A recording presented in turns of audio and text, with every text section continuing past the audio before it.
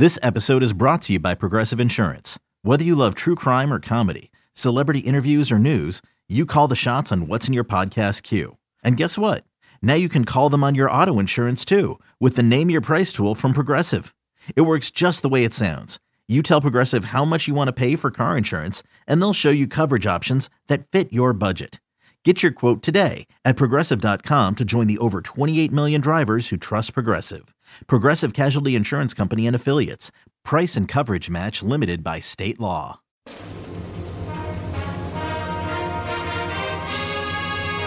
Hey, Trojan fans, it's time to get into the huddle with the Peristyle Podcast. The Peristyle Podcast is your weekly ticket to USC football and recruiting news.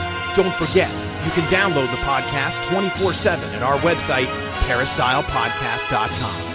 And now, here's the host of the Peristyle Podcast, USCFootball.com publisher, Ryan Abraham. Hello, Trojan fans. Welcome to a quick special edition of the Peristyle Podcast. It's early National Signing Day, first day of the early signing period for the 2021 class. It's a crazy week because USC in a couple of days is playing in the Pac-12 Championship against Oregon. But we wanted to do a quick update for the podcast listeners of what's going on here on the early signing period. The Trojans currently sit at number 10 in the 24/7 Sports team rankings, number 2 in the Pac-12 behind Oregon. Picked up a couple of new signees on signing day. So if you were looking and following along with who USC had on the table, they picked up a couple late ones. Joseph Manjack is a wide receiver, a 3-star wide receiver, 6'3", 200 pounds, from Memorial High School in Tomball, Texas. So he's one we've been talking about on the site for quite a bit, of someone that could, would potentially sign with USC. They also picked up a bigger one, Jackson Dart from Draper, Utah, Corner Canyon High School. He really has risen up the rankings. He's a 4-star quarterback, nationally the 103rd ranked player in the country, a little bit behind Miller Moss. But now USC hadn't signed a quarterback since the 2019 class with Keaton Slovis, signs 2 in the class of 2021. So both Miller Moss and Jackson Dart did sign on the dotted line. USC currently has 19 signees. There's still a couple of verbal commitments that haven't signed yet. So we're not sure. We'll see what the status of those are. But right now, 19 players have signed. There's still some big fish out there, like Corey Foreman, the 5-star defensive end from Corona Centennial High School. We actually have a clip of Corey Foreman talking on the National Signing Day show for CBS. I'll play that one for you. Get your thoughts on Corey Foreman, his chances to sign with USC right now. The very latest on Corey Foreman as the sun starts to come up on the nation this morning. Yeah, I think programs are expecting him to sign this afternoon. I think one person texted me the noon hour out there, so we'll see if that's when it goes down. But had a good meeting with Arizona State yesterday. I'm told Clemson made their last pitch earlier this week, and it was USC at the end of last week. I think most people I talked to regarding Corey Foreman's recruitment, they feel like USC is the one to beat for the local 5-star, but Clemson and Arizona State are certainly pushing the Trojans to the finish line. It's kind of weird. Like, Barton, we've been looking at the list of finalists. Steve's been talking about it every week on the Whip Around, which you can find on the 24/7 Sports YouTube channel. I don't know, in the NFL they do scoregami, where if you have a unique final score, it fills a box. We've never seen that final score before. How often do we see a list of finalists that include Arizona State and then LSU and Georgia? Listen, I'm sitting over here just doing a show every week. You guys are in the trenches every day. That's kind of unique to me, is it not? It is, and I think it's really interesting the different narratives that it presents for these schools. When you talk about Corey Foreman, okay, if he goes to USC. All right, are the Trojans back? Being able to land a guy like that, a guy they typically would have landed maybe 5-6 years ago, if they could finish with the number one player in the country, what does that mean for the future of Clay Helton and for the future of that program? All right, then there's Clemson, a team that, hey, look, they recruit at a high level, but sometimes, this guy was a guy that decommitted from Clemson. They don't always recruit these California kids. That's sort of the new thing with guys like DJ Uiagalelei. And so if they can finish that, does that continue to mark Clemson's arrival as this program that's going to contend for a number one class every year? You got LSU, all right, shucking off whatever negative perception there is about that program based on a difficult season. They're still continue to bang around. And then Arizona State, the way that they've continued to sort of be a dark horse come-up team in the Pac-12. And then finally Georgia, a team that has just continued to be a factor for the best players in the country on signing day. So I just think it's really interesting the way that top five has come together. And then as far as the overall signing day class for USC, the CBS crew had a few thoughts on that from this signing day show. So I'll play that for you right now.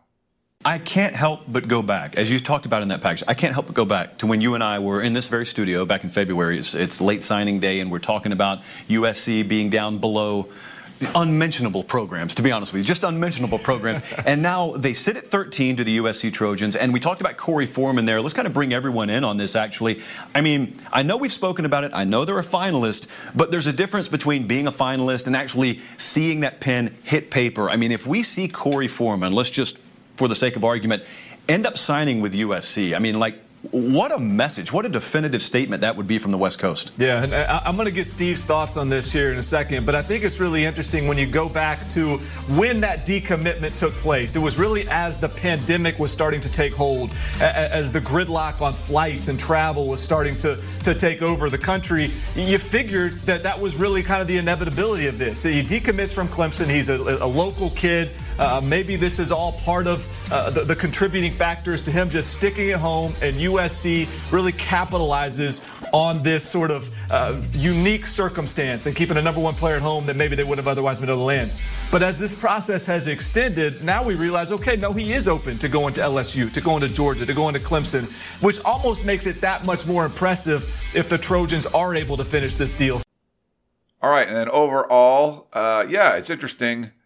This is much better class for 2021 than it was for 2020. You knew it had to be. They have better recruiters. If you're checking out online, the Boulevard Studios, the recruits seem to really love those videos. You're seeing some acting skills, maybe questionable acting skills from some of the USC coaches in there, but they're really trying to make a big deal about this. And I think overall this is kind of where USC needs to be. But there's still some big fish out there that the Trojans can land and make this really an elite class.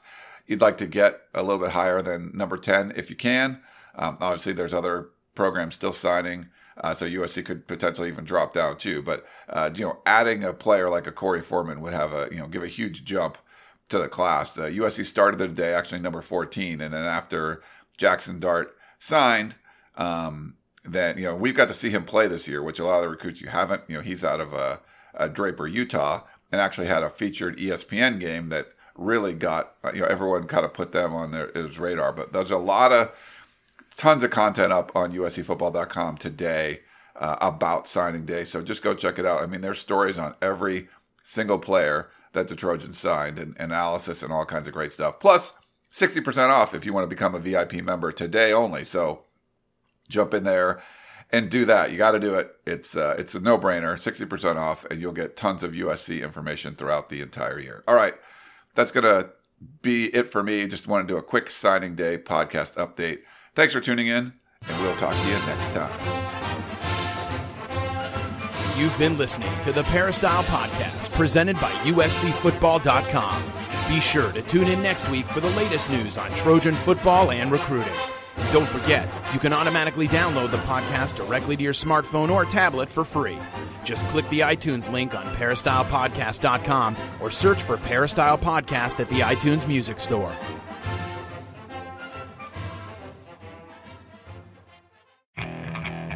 Okay, picture this. It's Friday afternoon when a thought hits you. I can waste another weekend doing the same old whatever, or I can conquer it.